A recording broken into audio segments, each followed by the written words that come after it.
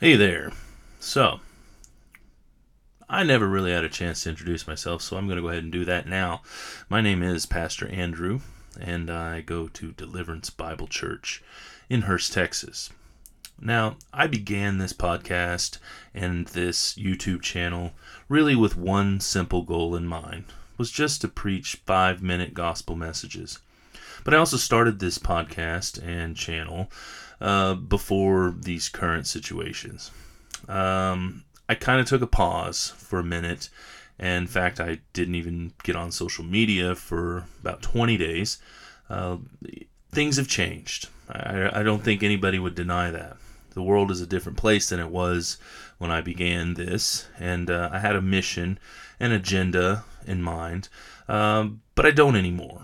And so you're going to find 5 minutes of the gospel somewhere in this, probably at the end. But more than that, I feel like this platform that I've built, I just want to use it. I want to use it to preach. I want to use it to speak the truth about everything that's going on with being a Christian right now, honestly. And so I don't want to get political, but it's going to probably. And I'm not trying to get denominational or critical, but I probably will, because that's just the truth of it. Because what I see right now when I look around the world, the American church, I see people that bended their knee pretty quickly to all of what's going on right now. And it's not that I don't believe that there is a virus. I do. I think there are a lot of viruses. I think you're going to die anyway. You're going to die. Every 10 out of 10 people will die. That's just the truth. That's the reality. I don't live in fear, though. And I think I see too much fear. And fear is not the same thing as faith. And I don't like what I've seen with so many Christians being so quick to forsake the assembling of themselves and then to condemn, not only just condemn, but to turn people in, other Christians who are worshiping. Look, let's be honest. When we say essential, we're talking about, what does that include? Well, you can still buy alcohol. You can still buy marijuana where it's sold legally. You can still get an abortion. You can even have some medical procedures. But if we don't think there is a spiritual, essential value to the church, then we're missing something. Then something in the hearts of Christians is dead. And I find it quite ironic that the last 10 years or so, everyone's pushing community. We've got to have community in small groups and home groups, and we all this press to have community. And then overnight, the same people are saying, well, the church is not just a building. There's nothing the church can't do from home streaming live. Well, that's completely untrue, because how are you going to lay hands on somebody? How are you going to pray for the sick? I've never heard of revival taking place at home. Corporate worship, it's not the same. The music's bad anyway, let's just be honest, most of the time. And me watching it streamed live is even worse, most of the time. So don't tell me that we can do everything. You can't baptize people online. And then churches are getting shut down for having communion, drive-through communion services. I saw a pastor that I follow. He set up his church so that he didn't have more than the legal amount of people at the same time, and they were all 6 feet apart, and he was bringing them in certain, permitted groups so that they could take communion and then leave the building, and the police showed up and shut him down. Now, for the first time in my life, as a Christian, I'm going to say I have illegally worshipped as a Christian. I didn't think that day would come. Well, maybe I did. Maybe I kind of thought, maybe someday that will come. The way it happened, though, is surprising. But here's the problem. So many people don't really have any regard for church. So it means so little to them anyway. It's such an afterthought. They go in on Sunday. Maybe if they're real radical, they go Sunday and Wednesday. And they go in, and there's a clock that plays X amount of worship, and then they cut it off when it's over, when the time's up. Never any room made for the Holy Spirit to freely move. And then it's like, then the preaching is chop, 15, 20 minutes max, if it's real crazy. And then maybe people get prayed for, and you're in and out in this fast food, hour-long setting. I mean, if that's...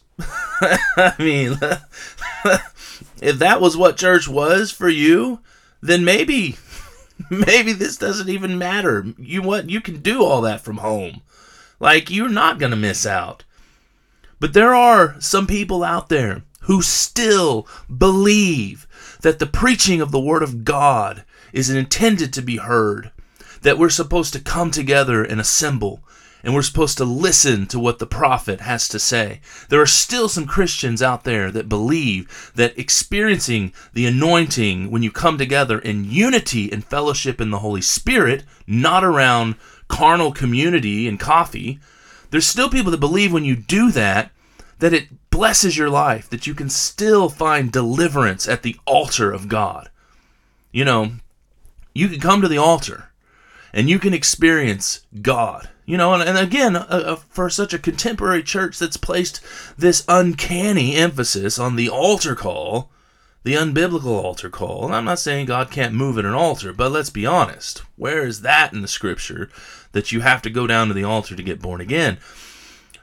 To put so much emphasis on the altar call, and the same voices to be saying, well, we could do this whole church thing from home.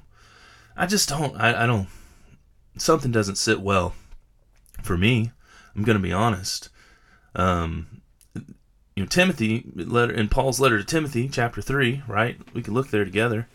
Paul tells Timothy, in the end times, right? You probably heard this.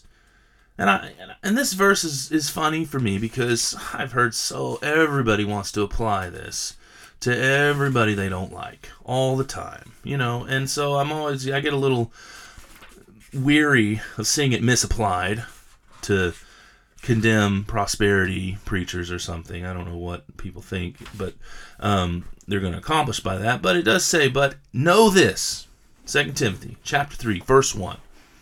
But know this, that in the last days perilous times will come. Things are perilous, guys. These times, these are not good times. Now, whether or not we want to admit it, things may never be the same. And I'm just thinking, if you're going to lay down and roll over for the threat, the scare of sickness, and the government coming together to tell us that we can't worship because people may contract a virus. And again, like I'm saying, I believe the virus is real. I believe the flu is real. I believe that, there are diseases out there that can, make you pretty sick.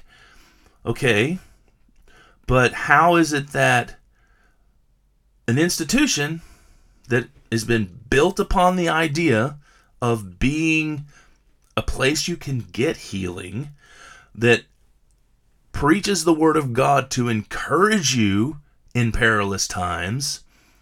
The scripture says trials will come. Yeah. You know what's gotten me through the many, many, many, many trials of my life?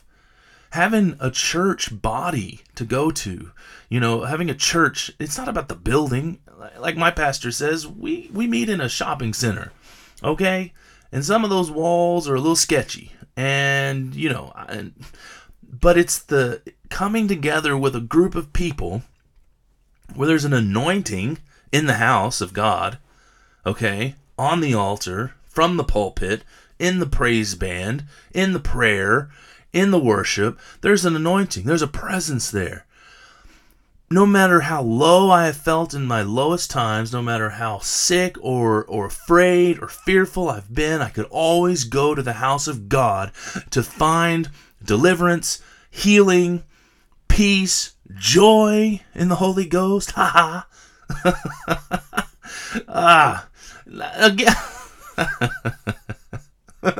Okay, I gotta be honest with you now, okay? Let me tell you the truth. Okay, my church has been in revival. So, like I said, if your church was just boring, dead, and dry, I can honestly see why going online might be a relief for you. But for me, that wasn't an option. No question in my mind whatsoever when they said it's illegal. And I said, you know what I said? I told my pastor, I said, I have been locked up and gone to jail for real crimes. Seriously. Before I was born again, I was a drug addict. I hung out with drug dealers and murderers and rapists. And, thank God I didn't, I thought I was a little better than them, but it was just been a matter of time before I would have ended up in the same place doing the same thing that many of those people did, or dead. But I think I would have just died. It's a miracle that God got a hold of me. It's a miracle, that I came right off the street, strung out on meth, and went into a junky little strip mall church where there was a man preaching from the altar, from this pulpit, who, honestly, at the time, knowing him now, he's my pastor, had lost his father, who was in a dark, low place, really, and stood up and preached the gospel, and I got born again. I got delivered. I got saved. I don't do drugs anymore.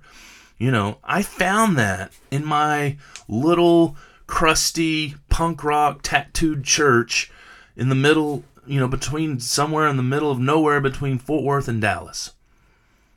But when somebody said, you can't go there. And I thought, well, if the doors are open, I'm going to go. I don't care what the cost is. See, church isn't an idol to me. I encounter God when I go there.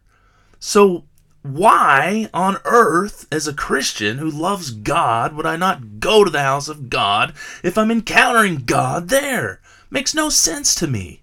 Don't tell me that the one thing that keeps me off of crystal meth, which is God, the one thing that delivered me from suicide and depression, which is God, that I can't experience Him somewhere.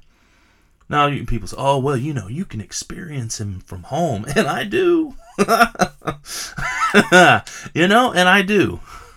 But anywhere I can experience Him, I'm going to go experience God.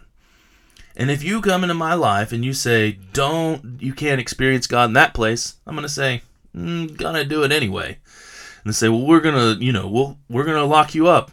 Say, well, I'm going to keep on going to that place if God's there.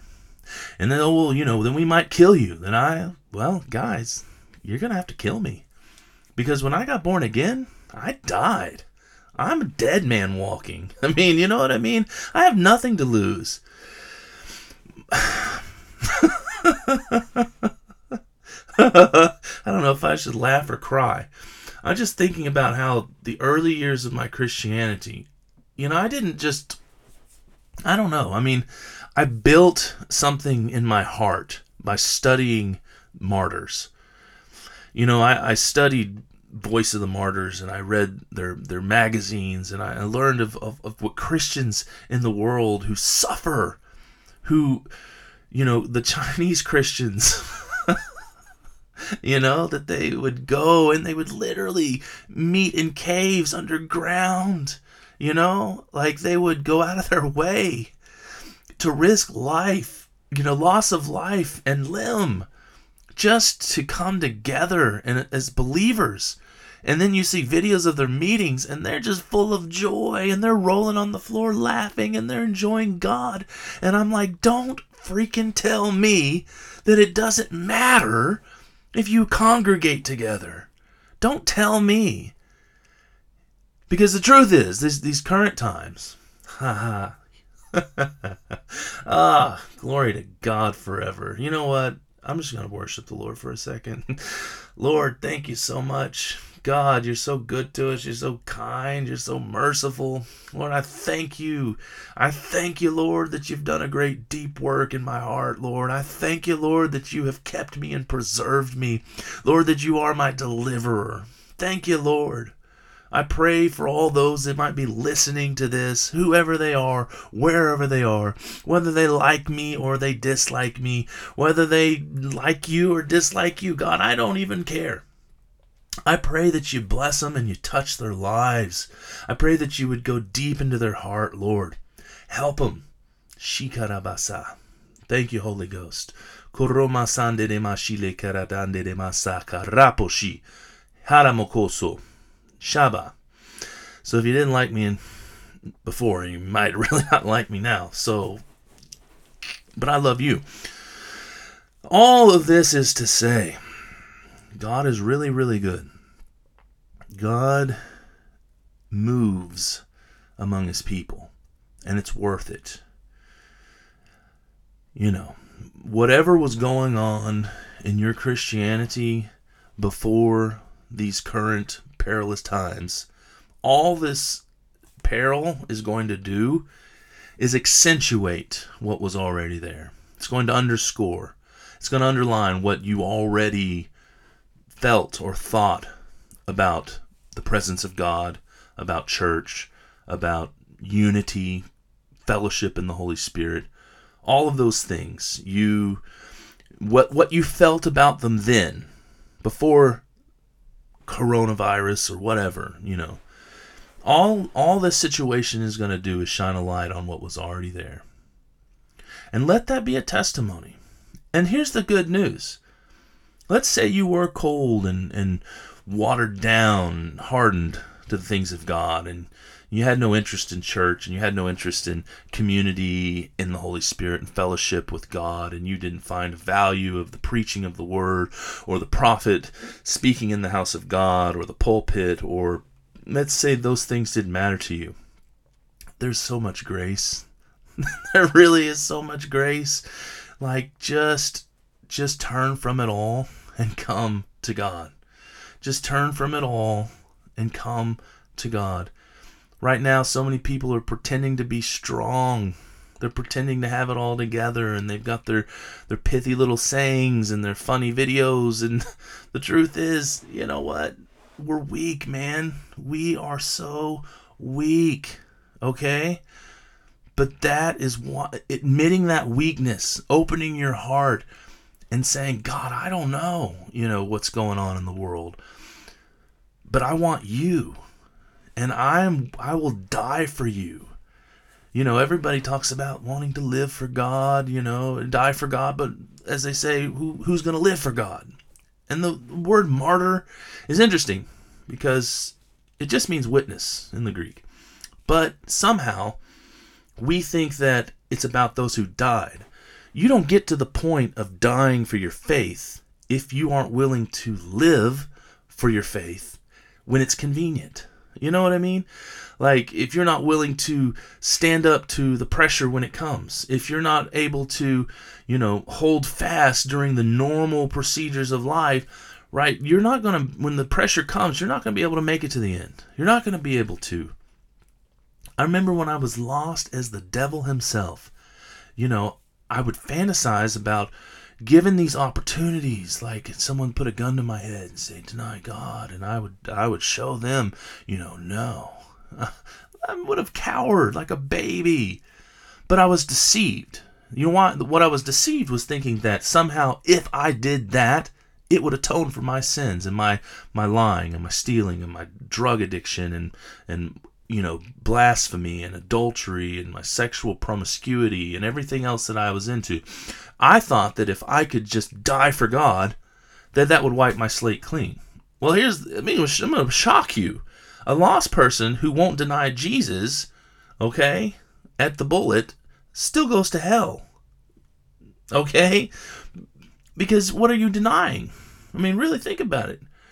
If you really understood the gospel, it would transform you. If you really understood the message of Jesus, it would transform you.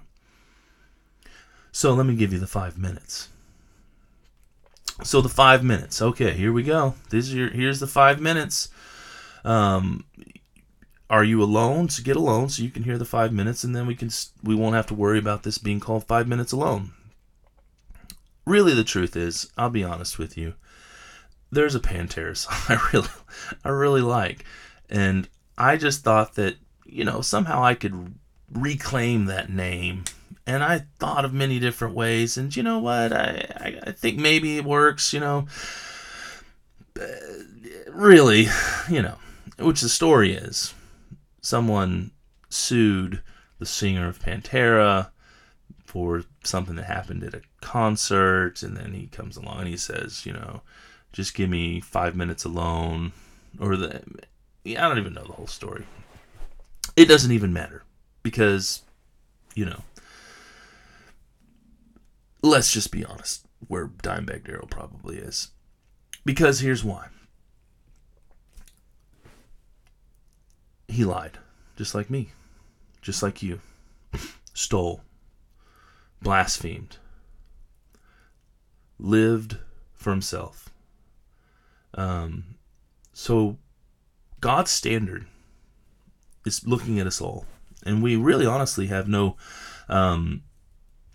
remedy to this sinful life other than the blood of Jesus. Here's what I mean. If it was just simply about keeping the rules, then why can't we do that?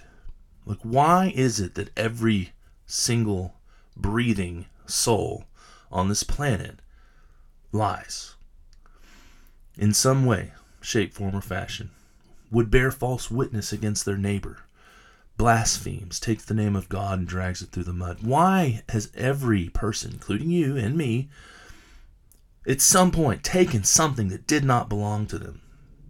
Why? Why do you think that is? Because not only are we born with a sinful nature, we are selfish, we are greedy for gain. Pleasure, we want to maximize it. Pain, we want to minimize it. People are quick to seek that pleasure, and that is part of the sinful nature. You've sinned, I've sinned. Sin is the only thing that has separated us from God. The only barrier between us and the Father is our sin. You couldn't keep the law. I couldn't keep the law. None of us can keep the law. But Jesus could. And Jesus was perfect and holy. So the Father sent Jesus to fix a problem that we have. See, the problem's not with God. He doesn't have a problem. But he loves us so much. God demonstrated his own love toward us in that while we were still sinners, Christ died for us. See, for God so loved the world that he gave his only begotten Son, and whosoever believes in him shall not perish, but have everlasting life. The beauty of it all is that God did for us what we could not do for ourselves. The beauty of it all is that God's not actually expecting you and I to be holy. He's not expecting us to be perfect. He knows we cannot do it. But you cannot come to the Father without acknowledging that weakness, without acknowledging your shortcoming, your failure, that you have not just sinned some, you are through and through by nature a sinner. You've done nothing but sin. And the only remedy, the only solution is the blood of Jesus to wash your slate clean. You need the blood of Jesus to make you whole. You need the blood of Jesus to make you holy. And you'll know that you've believed that truth because God will demonstrate that you believed it by making you born again. If you're not born again, you can't say there was a time in my life where everything changed, where I went from loving sin to hating sin, from hating God to loving God, where I was consumed with who he was, that I was undone by the love and the beauty of a Savior that would save me. Like, if you can't point to that, you don't have that. And if you don't have that, you're not right with God. So this message is for the lost sinner who knows, I'm not into this religious thing. I don't want to know. I don't really care. It's not for me. It's for that person. But it's also for, the godless, religious, false convert who still thinks there's some goodness they can add to this, that still thinks God saved them because they're a good person, that still thinks that somehow they earn their place with God because of some merit of their own. The gospel's for everyone. But if you're lost today, you could be in one of those two camps. You could be the lost sinner who just hates God and doesn't want anything to do with God. But you could also be the religious false convert who looks great on the surface, who feels really good about their Christian life. But at the core of who they are, they're wicked and nasty, and they are religious, and they clean up the outside, but the inside is rotten to the core. Okay, the gospel saves both kinds of lost people. So if you're on either of those two teams, bless God, you're on the same team, unfortunately. But the message is the same for us all. The same approach is simple. It's faith. It's all faith. So understand that. And I'm tired of critics who are like, well, you said repentance and faith. Okay, well, Paul did too. Okay, he said, this one thing I do, forget that which is behind and press on towards that which is ahead. And that's two things in one. Jesus, Mark 1:15, the kingdom of God is at hand. Repent and believe the gospel. All right, I'm tired of explaining that to critics. Repentance is a gift from God.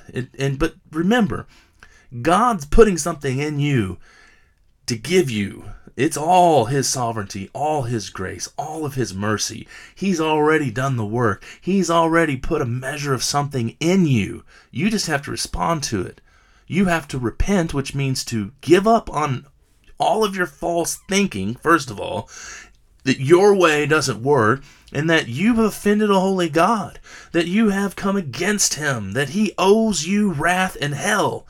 And turn from that nonsense and total faith. Put all of your faith and trust and love and fiber of your being into the hands of God and plead for His mercy to be applied to your life. Call out to God to save you as the wretch that you are without Jesus. That's what you need. I don't know if that was 5 minutes, but that should be close to it. You can always respond in the comments. You can always contact me through my website, 5 Minutes Alone, FIVEMINUTESALONE.org. And there's a way to email me there if you want to talk about this more, or you'd like me to pray for you, or if you want to curse me or whatever, you can do that too. I might share anything that you decide to contact me with, good or bad. I may use some of that. Life is good. I'm happy. It's a good time to be alive, believe it or not. It's a good time to know the Lord. It's a good time to be born again. It's a great time to be filled with the Holy Spirit. It's a great time to be walking in the promises of God. This isn't the time for everybody to be condemning prosperity. Please, this is what you need is prosperity. Look at the economy, okay? Look at the world around you right now. Everybody wants prosperity right now. But nobody wants to understand true biblical prosperity. Please, come on. That makes no sense to me. But what about all those corrupt people out there that, they're going to misuse the gospel for their greedy gain and fly around in private jets? Like, okay, whatever. Even if they are in the wrong, there's biblical truth all just pouring out of the Bible about prosperity. If you need God to do something in your life, and I find this ironic because people will come to the church all the time. They hate you for preaching prosperity, but then they want you to pay their rent. They don't want to hear any of this, tell me I could sow a seed and reap, even though it's in the Bible, by the way. They don't tell me all that, but I do need some personal prayer because I'm struggling with my finances. And then, if they get blessed, don't you give credit to God? So if you're going to, why do you pray about money? I mean, it's in the Bible. You might as well, if you're going to ask God, you're going to believe God. You just don't like it when somebody says that you can give and receive, that somehow you can sow and reap. Although every human on this planet is a picture of how a seed is sown and a human was reaped. Every plant, every animal, every bit of living thing on this, every living thing on this planet came about by the seed. Okay? Sow into the kingdom. Be a tither. Well, I'm New Testament. I don't have to tithe. But I didn't say you had to do it to get to heaven. But I couldn't imagine how in these perilous times, in this fallen world, with these circumstances, you wouldn't want to stand on the promises of God and give 10% to your church and reap the blessing that cannot be contained, is what it says in Malachi 3. That I can't see why in the world you wouldn't want to receive the blessings of God, that he'd open up the storehouse of provision. The problem is people have a low view of Scripture, and they hate it when you tell them that. But they'll say, no, it's sola scriptura. I mean, like, that's a weird reformed term to try to understand. That's not even what I'm talking about. I'm saying the Word of God has promises in it. Put your faith in those promises, because if we really believe that all Scripture is inspired by God, and theos neustos, the breath of God, then by all means, let that breath be in your mouth and proclaim what the Word of God says. Say what's in here, okay? And then take those promises and cling to them as your hope, the same way you hear the message of the gospel. It's in the Bible. You put your faith in that. You believed it. It manifested. Just anything you believe about God. You have to do it by faith. Same thing goes for finances. And by the way, I'm not going to ask you for money, but you should be a tither. You should give money to your own church. But I have a suspicion that all those people out there that, don't think there's an importance in gathering in the church and all that stuff right now may not be tithers. Just saying, maybe. But I think those who were committed tithers, who said, this is my church, this is where I get fed, even though it's a weird expression, but this is where I come together and I hear the Word of God and I'm transformed by it, and I find healing at the altars and community and fellowship of the Holy Spirit, and I respect the pastors and the leadership in my church. I'm going to give my 10% here. Those are the kind of people that come at risk of loss and life, risk of loss of life and limb, to come to their church. I have a feeling. Just think those are the kind of people. But again, I don't know. And am I passing judgment on people that are, trying to be safe and careful and obey the law of the land? Yes. No, I'm kidding. No, I'm really not. But I am a preacher. And that should stir something in you. It really should. And it's not to be harsh or condemning or hypercritical. That's not at all what I'm trying to say. I'm just saying, if there ever was a time that we needed to come together as a church, it's now. People need to be safe and not spread the virus and stuff. Okay, I get it.